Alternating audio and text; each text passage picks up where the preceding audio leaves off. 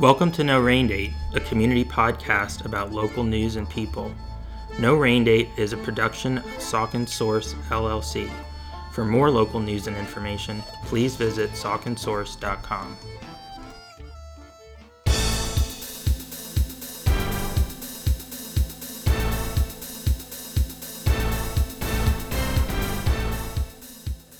Hello, No Rain Date listeners. Welcome to another news roundup from No Rain Date and Saucon Source. I'm Josh Popachak, the publisher of Saucon Source and the host of No Rain Date, here with the news headlines for the week ending August 7th, 2021. We published an important update on the Saucon Valley School Board race this week. There has been a bit of a shakeup in the race due to one candidate's withdrawal, and the candidate who withdrew is quite well known to those of you in the community who have had kids in the district within the last 15 years. Sandra Miller has been a board member that entire time and certainly has had a say in many significant issues that have impacted the district since the mid-2000s. She issued a statement in which she said that she would be withdrawing her candidacy for re-election due to wanting to spend more time on issues related to equitable funding for public schools in Pennsylvania, and also to spend more time with her own family. The replacement candidate for Sandra Miller is Robert Phillips, who has been a close watcher of the Saucon Valley School Board and the district for about a dozen years. He shared a news release with us which goes into depth about his background and why he's deciding to throw his hat in the ring in this case. Sort of a last minute change up because the election is about 3 months away.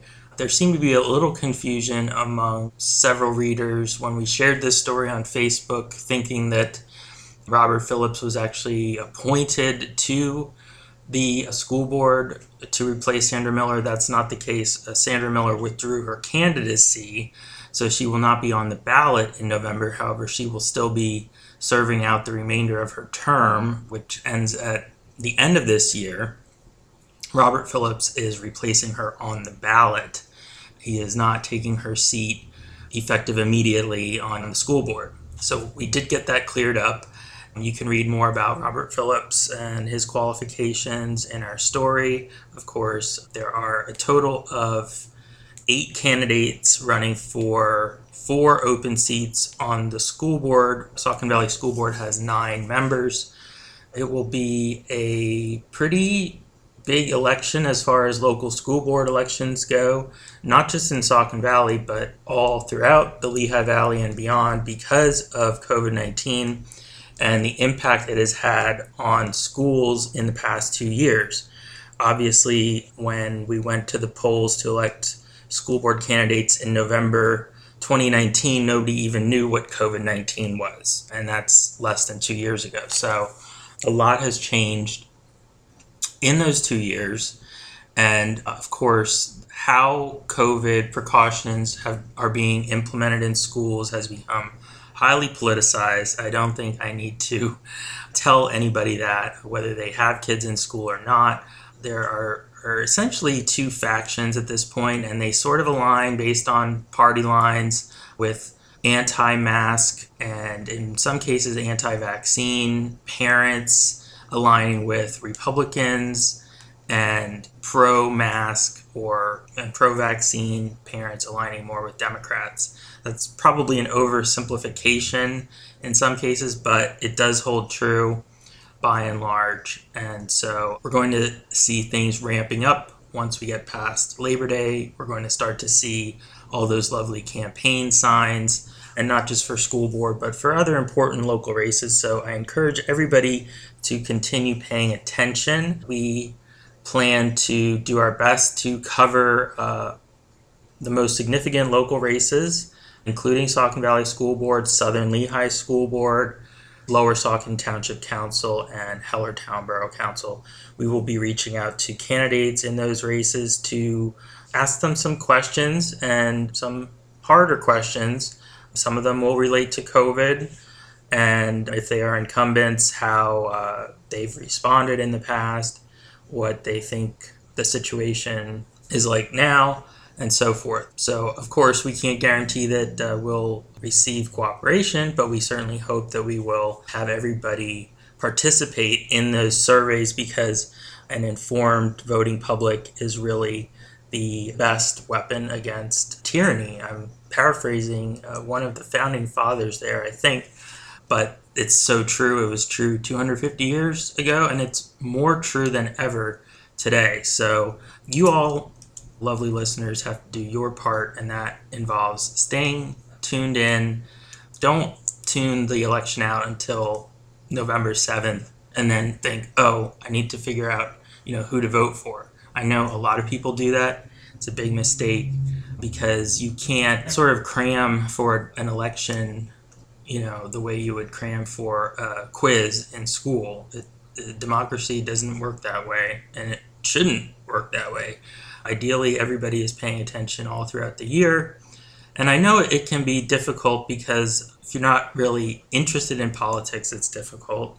The way that voting occurs in Pennsylvania, I know, is sometimes confusing to people, perhaps if they did not grow up as a regular voter or they relocated here from another state. I always stress, the difference between the primary and the general election in Pennsylvania. Anybody can vote in the general election. As an independent, you can vote, you should vote, and you can vote for any candidate. It's the primary that's a little trickier in Pennsylvania, because it's a closed primary, so you only have Democratic and Republican candidates running in that primary, and then you have to be a registered Republican or Democrat to vote in the primary. If you're a Democrat, you're voting for the Democratic slate of primary candidates. Republican, the same thing, Republican candidates. So, and then, once you factor in withdrawals, and then sometimes there's a 2-year term that is on the ballot because somebody didn't serve their full term in office, things can get a little bit murkier. We'll do our best to keep everything clear and concise for you. If you have questions, please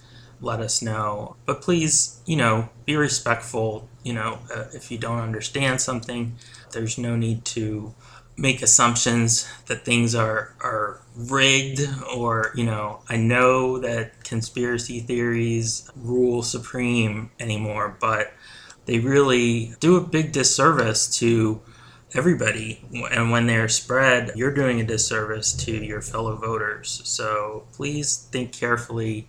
Don't give into that mindset on social media, especially that, it's the other party that's doing something wrong in this case. I saw a number of comments on the story about Sandra Miller's withdrawal saying, this is fishy, this is suspect. And I guess maybe that's partly human nature, to think of, last minute changes in the lineup for anything that way, but not everything is a conspiracy. And we certainly have to have evidence as journalists to report on anything that you think is fishy, and we don't usually have that. And so if you're reading those comments, please take them with a grain of salt. Of course, everybody has a right to express their opinion, but we are focused on the facts here at Saucon Source, always.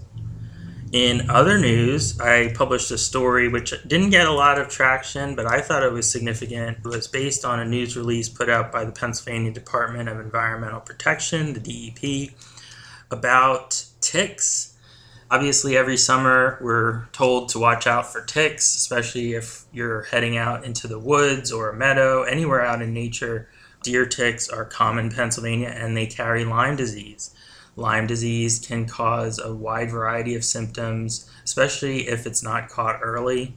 The state is seeing a spike in the number of deer tick nymphs this season. Actually, the number was double what it was last year. That's not good, because it means more deer ticks, or deer ticks equals more Lyme disease, and that's what doctors are saying. They're seeing more cases of tick bites and potential Lyme disease infections. Please be careful if you're heading out doing hiking in the woods, or even in your own yard, depending on where you live. You may need to use some type of repellent. Of course, always check pets. They can contract Lyme disease too. We will continue to follow that story. I've also been trying to look into the West Nile virus so far this season. Haven't seen too much information about it. When COVID began, the state obviously shifted a lot of its health-related resources towards combating COVID, and I think West Nile virus sort of, took a back seat, and that still seems to be the case because we don't have the news releases about positive test cases among mosquitoes, birds, and humans that we had just a couple years ago. I think that's important information. If we can get a hold of updates from the state, we will. In the past, they would report on both county numbers and municipality positive testing. So we don't have anything as of right now, not that I can find online. We're coming into the height of the season for West Nile virus, which is usually August into September. So if you're near water, especially standing water, don't mess around with those mosquitoes. They can transmit not only West Nile virus, but other diseases too. And the same thing with ticks. In addition to Lyme disease, Powassan virus is transmitted by ticks, and anaplasmosis, which can both be very serious. So bugs beware. In Hellertown news, we have a story that Johnny Hart wrote, a follow-up of sorts about a project which is getting underway on Kickline Avenue. This is the development of a 28-unit mixed-use building. It's going to house residential and office commercial space. It's going to be a 3-story building at the corner of Clouser Street and Kickline Avenue. It will be joined by a 56-unit parking lot. However, some residents at the council meeting last week expressed dismay over the project. They also said that they were not kept well informed about it. I understand that the borough maintains that they kept, the neighborhood informed and followed the letter of the law as far as public information goes. That typically means that notifications are sent to property owners within a certain radius. It depends somewhat on the use of the property and what type of variances, if any, are needed. However, the borough also has to publish public notices in newspapers. This is becoming an issue, and it has been an issue for a number of years, the fact that these notifications, in order to satisfy the state's legal requirement for public notification, can only be published in print newspapers. The law that dictates this dates from 1976. Obviously, in 76, there was no internet, and people were really only getting their news from print media, radio, and TV. So, as a publisher, and I'm not alone in this, I would like to see a more level playing field in which online publications, which do receive significant traffic, can satisfy the legal requirements that boroughs like Hellertown have for publishing things like meeting notifications and planning development-related announcements. We are a long way from that changing. The newspaper lobby remains very strong in Pennsylvania. So if you're listening to this and you support freeing the public notifications, in other words, allowing online publications, and I mean news publications, such as Saucon Source, to have a seat at the table, please let me know, and I would love to talk to you about that. Josh@sauconsource.com. We hope to get some legislative support for this change at some point. That would really help a lot. It will also benefit the community in terms of the cost, because the cost of publishing these announcements in print newspapers has gone up significantly in recent years. I can honestly tell you that publishing them online would cost a fraction of what it does to publish them in hard copy newspapers. Not that that is the only consideration, but it should be a consideration, especially when budgets are tight, and that is the case in some municipalities. But the main reason that they need to be freed is that not enough people see them anymore. Even if people do get a print newspaper, it may be buried in a section that they don't typically read, whereas online we can put them front and center. We can have a pop-up even to give people that they can't miss it. If they're in the community, it would be more targeted. So I don't know if that was a factor in the case regarding the Kickline Avenue development, but I definitely know that people have missed notices about other important public issues, such as development-related issues in this area in the recent past. And unless the law is changed, that's going to continue to happen, unfortunately. And we want everybody to be as aware of upcoming development as they can be. If you were a neighbor to a project that was going to significantly alter the landscape on your street, I'm sure you would want every resource used to notify you and your neighbors about it within reason. But right now we don't have that. So that's my little soapbox speech for this news roundup. And as far as the Kickline Avenue project goes, as I said, it's getting underway. There were some homes in that block that have been demolished. I was up there the other week. There's a big hole in the ground now, surrounded by plastic fencing. Clearly, the work is beginning. So you will see that into the fall, I believe. There's some other projects happening in Hellertown, too, that we're looking into, and we hope to bring you exclusive reporting about those. Not all development is bad either. I understand the concerns that resident Diane Bachman raised about Kickline Avenue, specifically speeding cars and parking, the narrowness of the street. Those are obviously issues related to development, and I hope that the police will certainly monitor the situation. That was promised by borough officials, and that will be important in order to address speeding in that area. You do have families there living there, but fundamentally, this is part of the change that is coming to Hellertown. Land is in big demand in this town for residential and commercial purposes. So the remaining lots that are out there are being developed, and there's not a lot that people can do to stop that. As much as they might like to keep things exactly the way they are, it's not going to happen just because of the amount of pressure on the community. There is a housing shortage as well.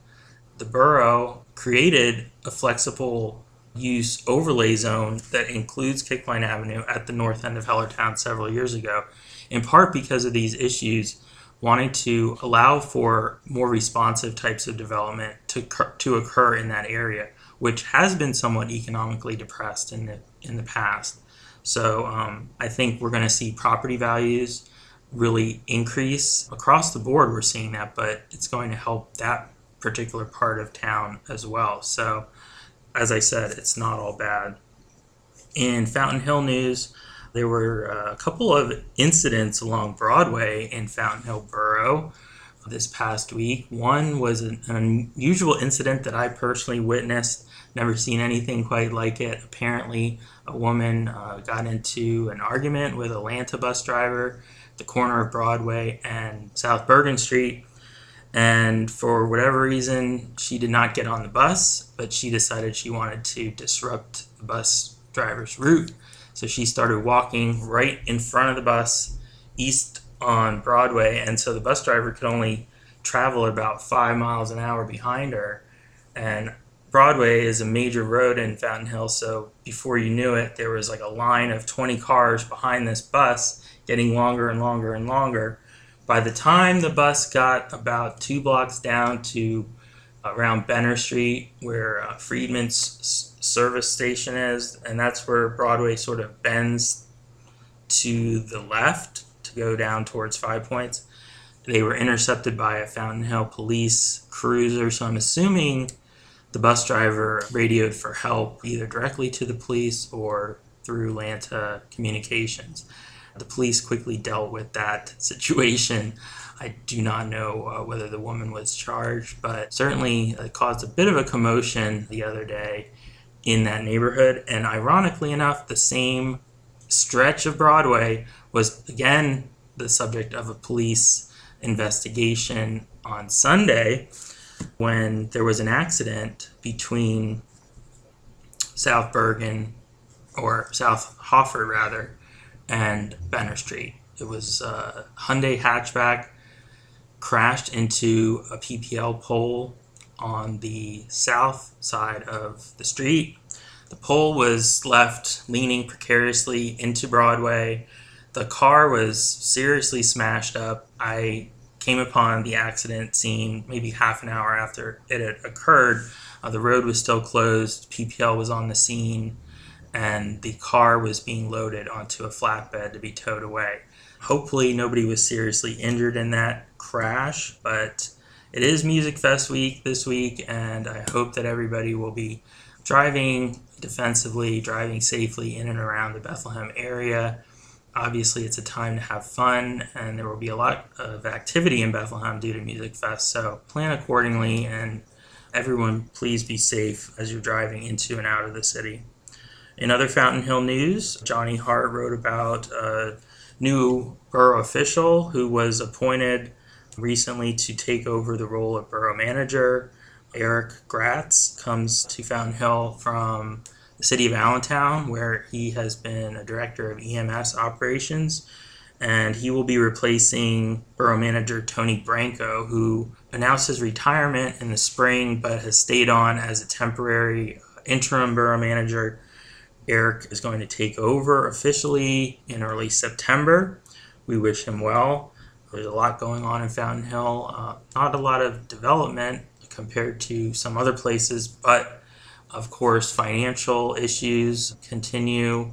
He will have plenty on his plate, and he will have some shoes to fill. So we're looking forward to working with him as we continue to cover Fountain Hill, which has sort of been part of a news desert in recent years. As I call Fountain Hill home, I felt it was important to restart some coverage of the area, and I've enjoyed doing that, and Johnny has really been doing a great job covering Borough Council, so I hope you'll check out his articles. In business-related news, we covered the reopening of a very special restaurant in Northampton County this week. Hampton Winds, which is the teaching restaurant at Northampton Community College, reopened to rave reviews. I got to be there on opening day. They had a ribbon cutting followed by a reception with past hors d'oeuvres, and we got to tour the renovated kitchen, which is beautiful. It features state-of-the-art technology such as heat lamps that are actually extendable, so you can raise and lower them to help control the temperature on food as it moves down the prep line. Of course, the food was delicious. They've also added an outdoor dining area and a to-go counter just outside the main entrance to Hampton Winds. If you've never been there, I recommend checking it out. Their hours are somewhat seasonal based on the school year, but as I said, it's a teaching restaurant, and so all of Northampton's culinary arts program students go through Hampton Winds, and they learn everything about the restaurant business hands-on there. You'll also get to try some fantastic food if you dine there. And we have links to their social media, their website, reservation form, menus in our story about the reopening. They were closed obviously for COVID, but then the renovations extended the closure to nearly 18 months. So everybody was really excited and really positive about the reopening, and it looks beautiful. So wish everybody there well. And that's our news roundup for this week, and we wish everybody a fantastic week ahead. Here at Saucon Source, our mission is to provide information and make it as available as possible to the people in our community. A large part of that is a public service, and we're grateful for the support we have from local advertisers, because that revenue helps keep the information flowing to you, our readers and listeners.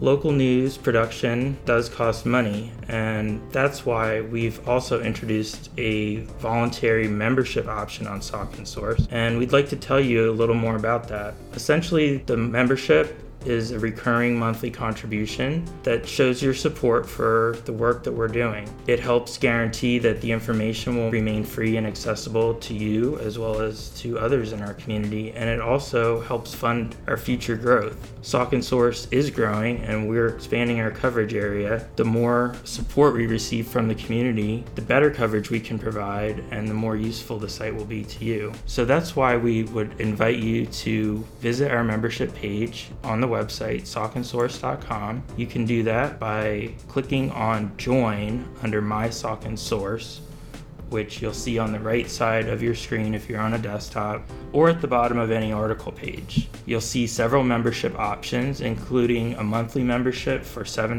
a 4-month membership for $25, or a yearly membership for $70. These are strictly voluntary contribution levels, and they're not any part of a paywall. There's no requirement to contribute, but we are grateful for those who have already done so, and we hope that you will consider purchasing a membership in the future.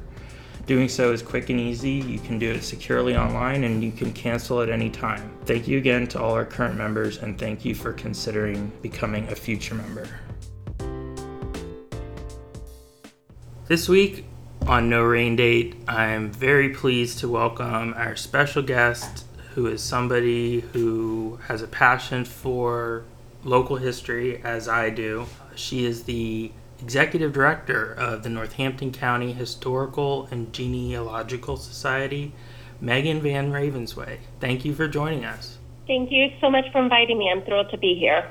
Absolutely. As I said, as we were getting started, before we started recording, I've always been interested in local history, and growing up in Bethlehem, that includes a lot of the county's history.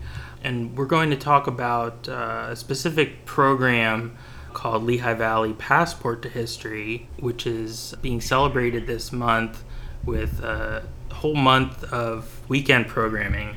But before we do that, I wanted to talk to you, Megan, a little bit about your history and the history of the organization as well. How did Northampton County Historical and Genealogical Society begin, and what is its mission, and what brought you there?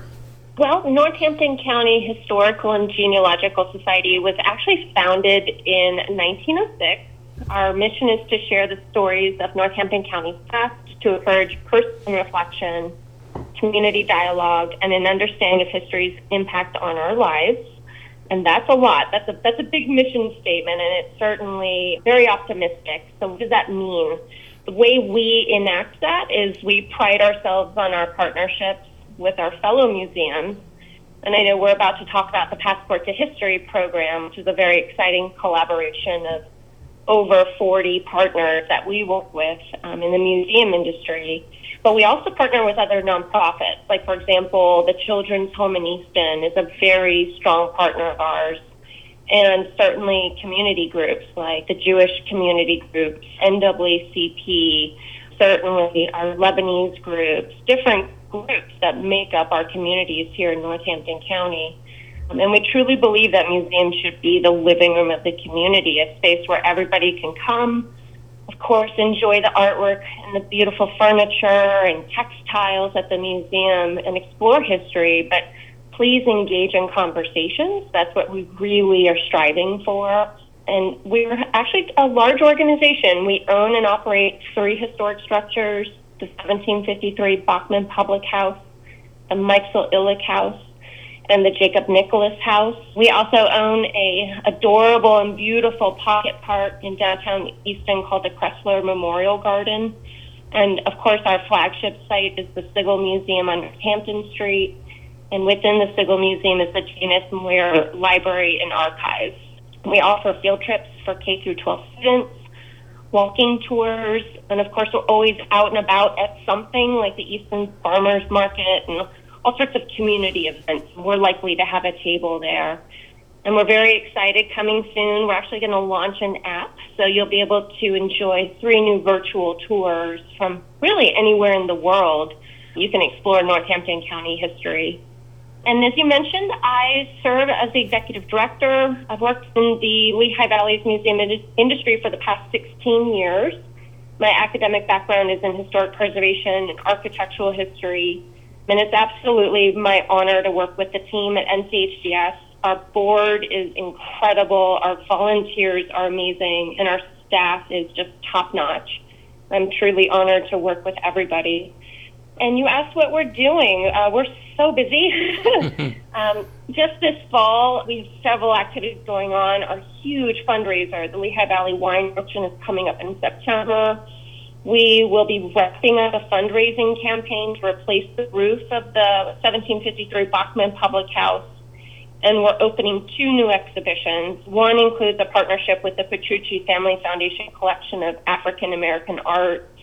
And then we always have family and youth programming going on. In fact, we just opened a whole new room at the Sigel Museum. It's a space called the Discovery Room. It's a hands-on space for kids to enjoy themselves. And it also houses the Easton Cops and Kids Reading Room. Well, I love the fact that the Society's mission is broader. I'm sure it's gotten broader over the years, and you mentioned like the Lebanese community in Easton, for example. Because years ago, I think, the history was sort of defined as the white colonial history. And I know that from my experience with historic Bethlehem, and certainly that has broadened as well. Northampton County is such a rich tapestry of different cultures that have been woven together over centuries. It's really great that you're actively preserving that in so many different ways. Yes, and thank you for commenting on that. It's a very special relationship we enjoy with these groups, that their stories have been unheard for a long time, certainly using museums as an example. So there's a lot of trust building. It's not easy to borrow somebody's mother's, wedding dress. You really have to build up a relationship there. We just opened a new exhibition at the Sigel Museum called Destination Northampton County, and it's a look at the communities that make up Northampton County in the last 50 years. That was really challenging, to go into our collection and find objects within the last 50 years to represent, for example, our Celtic community here in the Lehigh Valley. So it took a very long time to borrow those objects, to get those oral histories. But I hope you come to Sigel and visit it. It received 2 national level awards, one of which including an image award from the local NAACP. It's a fantastic exhibition. How often and before I ask this question, I want to give a shout out for the Sigel Museum because it's a beautiful facility. I remember covering its opening. I think I was working for Patch at the time. This was maybe about 10 years ago. Yeah, exactly. And it's just very well organized. It's a modern facility, and it's also a great event venue. I've attended several special events there over the years. In terms of your exhibits, so like how often do you change the exhibits, the rotating exhibits, because you have sort of permanent displays too, right? Yeah, absolutely. The lower level is that brand new permanent exhibition, Destination Northampton County, that actually just opened right before we closed for COVID, so very late 2019. Okay. We anticipate that will be up for about 10 years is what you hope to get out of your permanent exhibition. The first level and the second level, the Decorative Arts Gallery and the early gallery presenting the story about the Lenape and the settlers going all the way to industry, that's right about at 10 years. So we will start taking a look at those permanent exhibition displays to flip them over.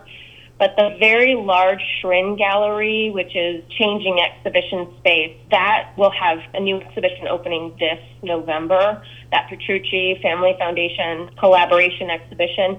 And it'll be up for about a year, probably about 9 months, actually. Wow. Well, it's certainly a lot of work to prepare an exhibition, as you said, and the amount of research that goes into it, I'm sure, is hundreds, if not thousands of hours. So it makes sense that they're up for that long, and you want to get the maximum exposure for them and so on. I think there's a really neat dynamic also in the Lehigh Valley. There's so much to see and do every weekend, right? Mm-hmm. So sometimes it feels like by the time you've heard of an exhibition taking place, for example, at the Kemmerer Museum in Bethlehem, it might be near closing just because the weekends are so action-packed around here. So we tend to aim at about a year. So really, truly allows locals to get in, certainly any cultural tourists in the area to come and visit. Right. And Northampton County is a big area too. I think we forget that, especially living down in the southern tip sort of Northampton County, where I am, Hellertown. But if huge parts of the county are up north and almost like an hour away from here. So yeah, it's a lot of geography behind that history. So that makes for a lot of preservation work. As far as the Passport to History program, can you tell us a little bit more about how that originated and how the collaboration evolved?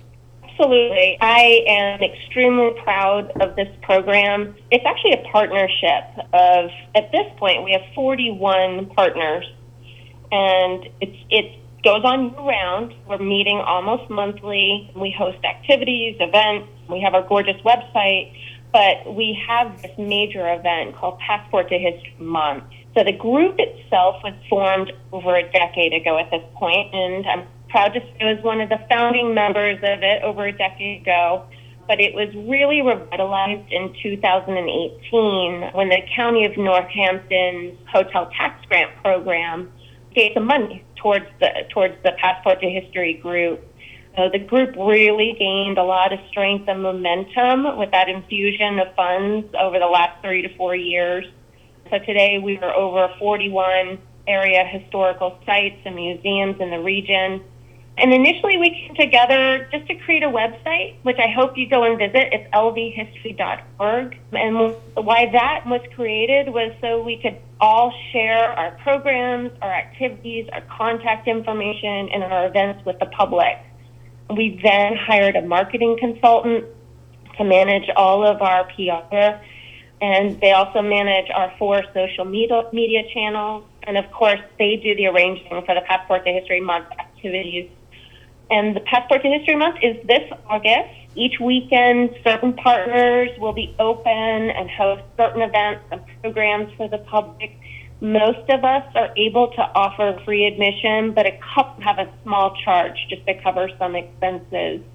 But truly, we need to thank the County of Northampton, the County of Lehigh, and we have 2 corporate sponsors that help us pull this off. Freebridge Realty and Chrysler Wolf and Miller Insurance Company in the East End are supporting the program, and we're so grateful to them. Fantastic. Yeah, we always appreciate the business sponsors. Certainly, I would say that, even if a program is free at a historical site, I'm sure the donations are always appreciated if you visit, because it does cost a lot of money, not only to have these special events, but the preservation of these buildings. You mentioned the roof for the Bachman Public House. It's not like the cost of replacing the roof on your house, If only, no, right? It's over $100,000 just to replace the roof. Wow, because it's probably slate and it has to be cut a certain way, and yeah, I can't go to Lowe's, that's for sure. Right, and that's just one project. When you have a historic site, you're sort of always planning, 5 years out, 10 years out for things that need to be done. Mm-hmm. So that's my little plug for voluntarily contributing when you visit one of these sites, if you can. As far as the 41 member organizations go, how did they opt in, so to speak, to be a part of this partnership? Were all of the Lehigh Valley historical societies and museums approached at some point? A great question. We try to do that. Everyone is invited. It is total open door.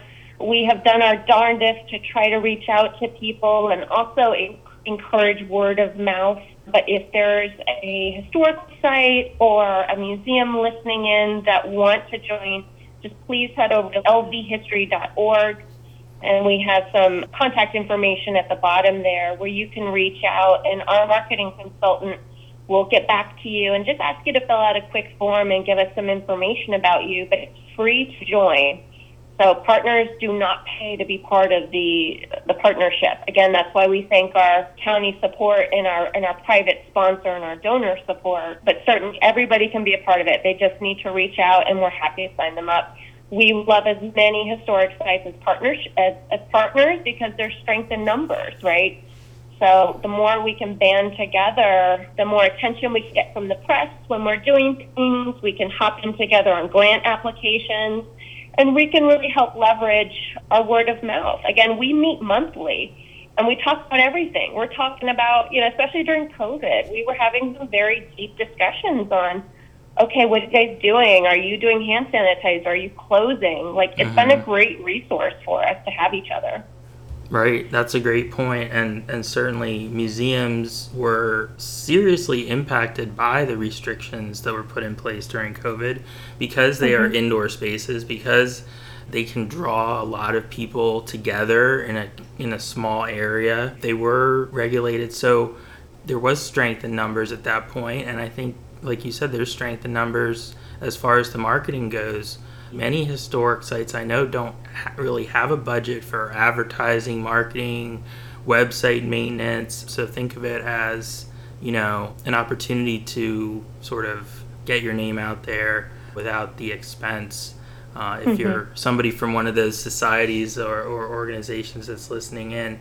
And there are many, we talked about this a little bit before we started recording. I have no idea how many in the Lehigh Valley, but I'm sure it's well over 41 historic organizations, and many of them go back many years. They have incredible histories of their own, that they don't want to, sort of just lump together with, some other town or some other museum, but you don't have to do that by joining the Passport to History, right? You can just sort of be independent, but reap the rewards.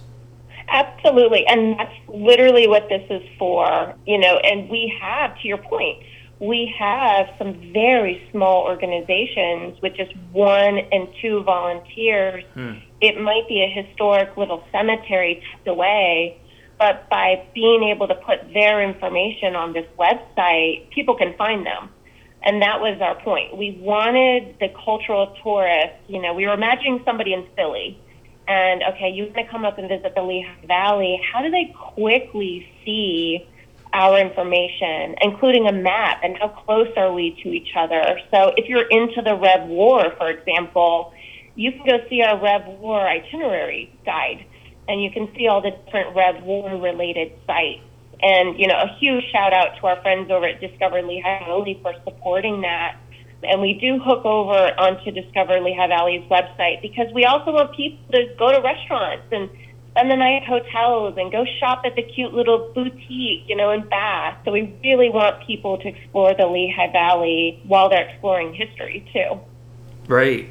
Yeah, that's a great point. When you plan your history outing, you can easily, with Discover Lehigh Valley or, maybe with your new app, you can plan, to eat at a nearby restaurant. I'm thinking of Northampton Street. The Easton Public Market, which is awesome, is really close to the Sigel Museum. So, you could combine those two things and make it an afternoon of it. And I'd like to do that, actually. Well, please join us. My staff jokes that all my paychecks go directly to Mr. Lee's Noodles because I'm always eating ramen across the street. It's my vice, but it is delicious. Yeah, I've heard great things about them. The whole market is a great concept there, and so glad to see it prospering.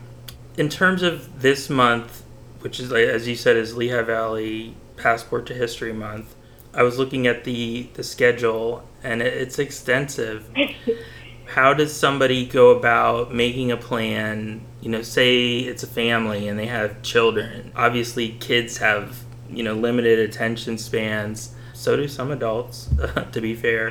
But but they may just want to find like kid friendly things or sites. Like, can they do that through the website? Absolutely. So to your point, please hop over to lvhistory.org where the full inventory of activities is listed. I think our web designer did a remarkable job by clearly laying out the weekends. Mm-hmm. When you click the link of the weekend, you're going to see a listing of all the different activities, and you're going to see a map. So you can see exactly where that location is, and we even have little driving routes to get to the next site. But there's a ton. Every single day there's something for kids specifically, and certainly for the individual adult that just needs to get out of the house. There's something there for everybody.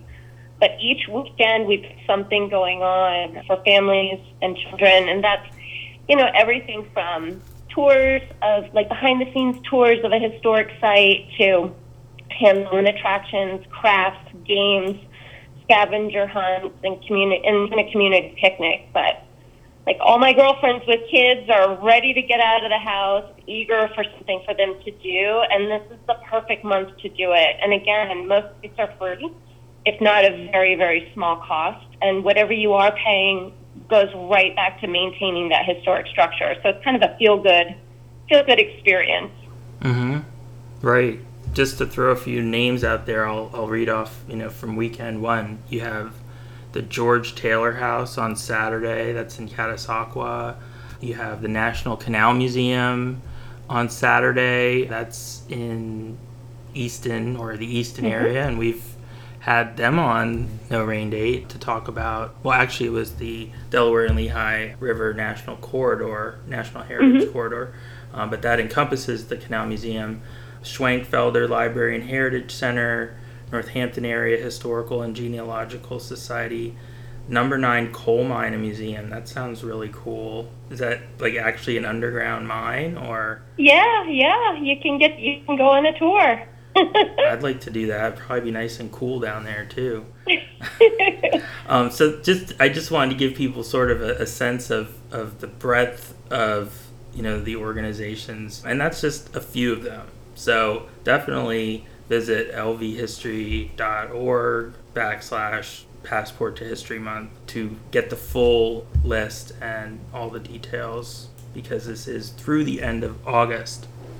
I wanted to talk sort of generally, about history and get your take on this question, which I think about a lot because I was a history major and I'm kind of a history nerd, and I'm always trying to promote history and writing about local history, and people like their eyes sort of like glaze over when you say history sometimes, like, oh boy, this is going to be boring, but it doesn't have to be boring. And I'm seeing the efforts that you're undertaking as combating that stereotype. Is that sort of something that factors into a lot of the planning you do and the programming? Absolutely, especially now. And I think you're hitting on some deep discussions that are taking place in the museum industry. I think there really is wisdom in meeting your guest where they are. To your exact point, some people are super interested and they're coming to our library to do genealogical research because they need to find great-grandma times 3. Right? So you know how to take care of that person. But for example, when we're at the farmers market and we're just trying to get our name out there and, do maybe a hands-on activity, people will come up to you and you have to really gauge on where they're at. But I think the strength is we offer something for everybody. So we've got something for that individual guest that they had too many noodles at Mr. Lee's and they just need a place to cool off for a couple hours, right? Mm-hmm. Or somebody needs, something for Christmas, come into our museum store and purchase it. But truly, mom, she needs something, dad needs something, to entertain the kids for a few hours. So I think the WISE organizations are truly gauging themselves with what they're offering to the public. But certainly, I think people who are not yet connected to history don't know how cool it is. But it's truly the historic sites and museums presenting the historic materials that can make history come alive.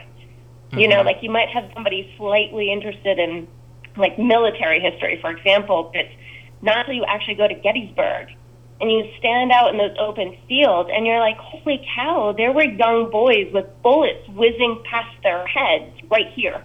Mm-hmm. And, you know, you might love Hemingway, but until you go to Key West and go to his home and see where he was writing, then he becomes alive again, right? So that's truly what we're all trying to just do is meet people where they are, but bring it to life. Like it can't just be a teapot on a shelf. You really have to bring it to life. But that's the fun part about our job. That's when you're enjoying a good museum, right? Right. When you're truly engaging with it and not just, you know, looking at one painting and then the next and then you forgot what you saw 10 seconds ago. Right. That's so true. And I also think that, you know, maybe part of the reason people aren't as connected to history is because people aren't as connected to the area that they live in anymore. I mean, years ago, almost everybody in the Lehigh Valley was born here, grew up here, and, you know, that sort of roots you or connects you directly to the past. But, you know, you have to appeal to somebody who's like an 8th generation Estonian, and then the next person just moved here last week and doesn't know anything about the history of Easton. That's not easy to do. It's not, but I tell you, it always just starts with the warm welcome in, right? You know, I think that's the biggest thing that we're all trying to fight is, you know, museums should not be these quiet, you know, staid organizations. There should be kids making noise. There should be activities, you know, taking place. You spoke about the fun events you've been at Sigel. There should be things going on in that museum. It should be open late on Fridays, right? So I think it all starts with us not taking ourselves as seriously as museums have in the past. And, you know, looking down our nose at people and, oh, shush, kid, you shouldn't be loud in the galleries. No, this is, again, it's going back to that idea that this is the living room for the community. We want you to come in. We want you to experience and make memories in the galleries, on tours. And you know, if you want to rent the gallery for your wedding rehearsal, please do. You know, I think there's many ways for museums to connect to the community.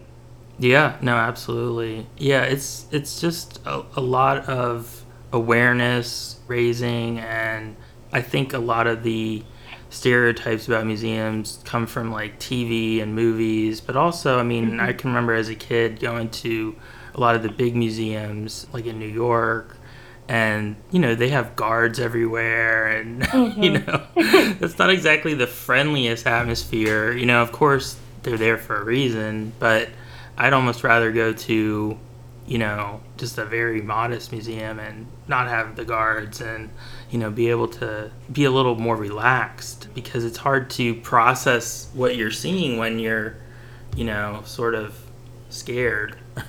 Absolutely. Yeah, it can be a very intimidating environment if you didn't grow up with museums or weren't exposed to them. To your point, it can be very intimidating because the whole thing you know is don't touch anything. Right. Right. So again, it's truly the onus is on museums to warmly welcome everybody to the museum, but then there's a lot of onus on us to make sure when that, to your point, when that brand new resident of Northampton County who just moved here from, you know, Cabo San Lucas, Mexico, what are they going to relate to at the Sigel Museum? So we truly need to keep refreshing our exhibitions, keep refreshing our programming, so they see themselves on the walls at the museum and they're comfortable asking questions, right? So, I mean, I don't mean to keep tooting the horn at the Sigel, but if you come by, you are likely to run into me, our director of operations, or the curator walking around in the gallery checking on you. seeing if you have any questions and what we can do to help you with your visit. So we're working really hard to be approachable. And I know my fellow partners in Passport to History are really working hard to do the same. You mentioned earlier COVID and well, you touched on that and some of the challenges that went along with that. I imagine that one of the challenges was the fact that it, limited access just at a time when, you're trying to, expand access. Well, that's all the time. But, I'm thinking of like the Please Touch Museum. I was thinking, did they have to call it the Please Don't Touch Museum, for a while? Yeah. Because literally, I mean, you don't want people touching things in a pandemic. I'm sure that was challenging. Can you talk a little bit more about that? Yeah, it was pretty darn wild. And, my career has been long enough that I experienced the museum industry when the towers went down on 9/11. I experienced the marketing pop in, the real estate market pop in 2008. Right. That was an extremely difficult time in the local museum industry, but of course nothing compares to COVID-19. It was just a lot of uncertainty. We knew, we closed our doors as fast as we could. And to your point, we pulled all of our, hands-on exhibitions and put them in deep storage. But there was a lot of like awkward confusion. Like, we have an elevator, and we knew we would reopen again. But with our elevator, when we did reopen, we bought the most, crazy cleaner you could possibly get your hands on. And then it eroded all of our elevator buttons, and we had to pay thousands of dollars to fix that, So Right. just really simple things in our ignorance in the early days that we didn't know what to do. But, the team was amazing. We threw up plexiglass dividers at the front desk. We did time tickets. We did online where you bought your tickets online, so you didn't have to exchange cash. We have hand sanitizer still, of course, everywhere, but it was just a lot of unknowns. Gratefully, the front admission of a museum doesn't tend to be a significant amount towards its income. It's not a huge amount. When we had to close for under a year, it was a hit, but it wasn't a huge, scary hit. The big scary hits are when you can't do your big fundraisers in your big drives, like your appeals. Because at the same time, we also felt like, gosh, maybe people should be giving to the hospitals instead of us right now, So if you engaged with us at the first part of the pandemic, we actually took a back seat. And we didn't do some of our normal fundraisings, and we weren't loud about it because we truly felt that, the doctors and the nurses, needed money for PPE. We didn't need it. We could be closed for a couple of months. So, Right.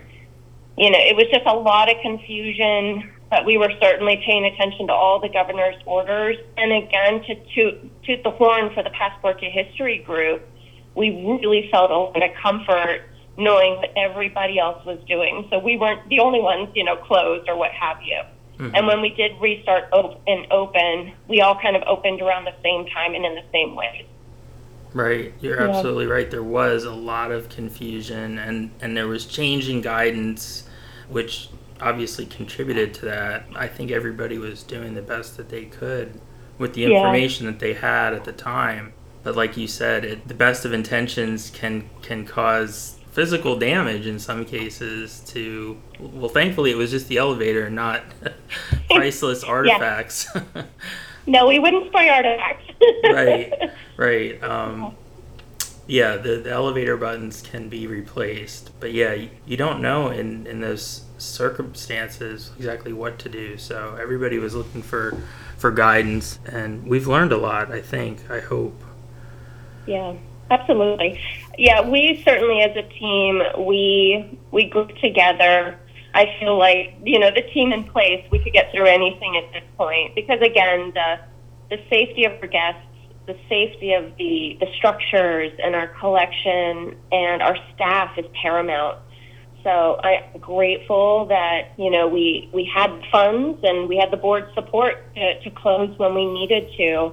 just to get that additional bits of information and figure out what we were going to do next. But it was not a fun time, that's for sure. I don't want to do it again. No, I understand that. As far as the future goes, though, do you think that, and not just for the Northampton County Historical and Genealogical Society, but in general across museums, that more online programming is here to stay, maybe more outdoor type exhibitions that, obviously you can't put like paintings and things like that outside, but you can have displays of photos or whatnot. Do you think those things are going to be more popular in the future because of the pandemic? Yeah, I think you're hitting on a really cool question, and I don't think anybody knows the answer quite yet. I think museums and historic sites are in the exact place that other businesses are in. We provide a service to this ever-changing audience who always wants the next new thing, right? So to your point, we have to evolve in our interpretation, our marketing, our fundraising, and our planning in order to stay relevant. And the forward-looking museums and historic sites are absolutely recognize that our community has changed radically after the pandemic. The guests want to feel safe because, to your point, we are indoor closed spaces. We know half of our guests are ready to come back, but the other half are definitely not. We're being told we should expect our local guests than usual because some folks aren't ready to fly or overnight, at a hotel yet, and they definitely want to see what we're doing, what evidence of our care, of our planning, and our implementation of precautions to keep them safe. So, those hand sanitizers that we have everywhere. But at the same time, I think we really need to remember that we as a society witnessed such a devastating period of economic, health, social, and political unrest. So I don't think we know our audience again yet, because our audience, we have changed, right? The staff, we've changed radically. I think we all reassessed how we want to spend our time and who we're spending it with. And I think our guests and we are looking for deeper topics to explore, topics that are more relevant, topics that share unheard stories from typically unheard communities. But, it's been a sincere challenge to stay in the forefront of everybody's minds during this difficult time. But again, the banding together, learning from each other, providing experiences like Passport to History Month, we love it because we get to engage with the public, but you better believe we each are going to be asking our guests questions like this. Hey, are you guys tired of the Zoom yet? Or do you want stuff in person? So I think it's time to walk the walk where we're saying we're here for the community. Well, we need to find out what the community wants right now. Because I can tell you, I'm sick of being on the computer all day. Right. So, yeah, I think it's going to be interesting. But to sort of try to answer your question, I think we're learning, but communication, clear, open communication with our audience is going to be key to finding out what they want. Well, there's certainly channels for that, many more than before, and that kind of leads me into my final question, which is, how can our listeners connect with you, whether they just want to follow you on social media or get a newsletter, or maybe they have questions, about their family history research that they're doing. What are all the ways that they can follow you, connect with you online and in person? Absolutely. Well, I will take that from the two approaches, how to connect with the Passport to History group, and certainly however we can help you at Northampton County Historical and Genealogical Society. So in the first place, Passport to History has a website, so that's lvhistory.org. So please visit that. There's a Contact Us button. You can see everything going on that website. Is also the links out to Passport to History social media channels. So we're on LinkedIn, we're on Facebook as Lehigh Valley Passport to History, we're on YouTube, and we're on Instagram at LV Passport to History. And then NCHGS, we also have a website. It's nchgspa.org. We have an Instagram, we have a Facebook page at Sigel Museum, SIGAL. And please, I personally would love to warmly welcome everybody to become active with us. Drop by, come see us, come into our museum store, come for a tour, and certainly become a member of the museum. That, for a small cost, you're going to hear about everything first and get invited to some really cool openings this fall. And a surprise to you, Josh, we wanted to do a special offer to your listeners. So the month of August, anybody who comes into the Sigel Museum will give you free admission for 2 adults if you just mention No Rain Date podcast to our front desk team members. We will get you free admission for 2 adults.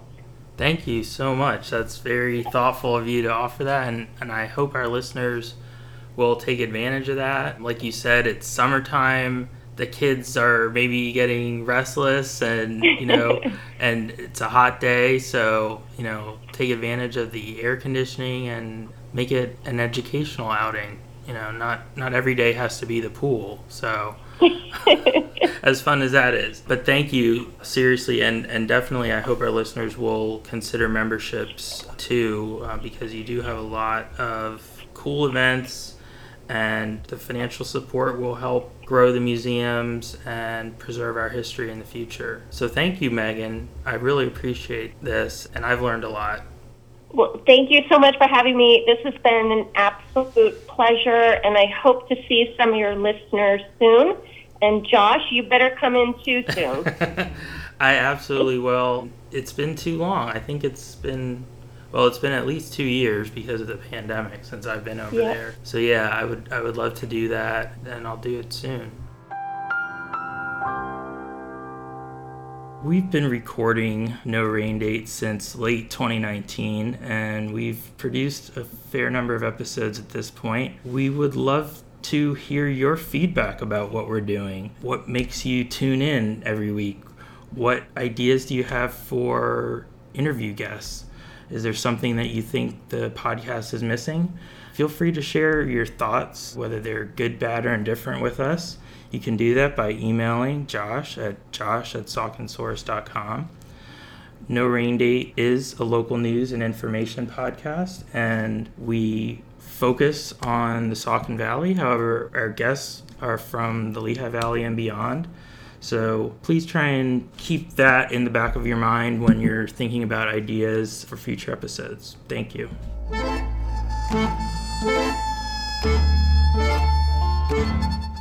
No Rain Date is an original production of Saucon Source, LLC. Our theme music is provided by This Way to the Egress. For more great music by them, be sure to follow This Way to the Egress on Spotify. Thank you for listening.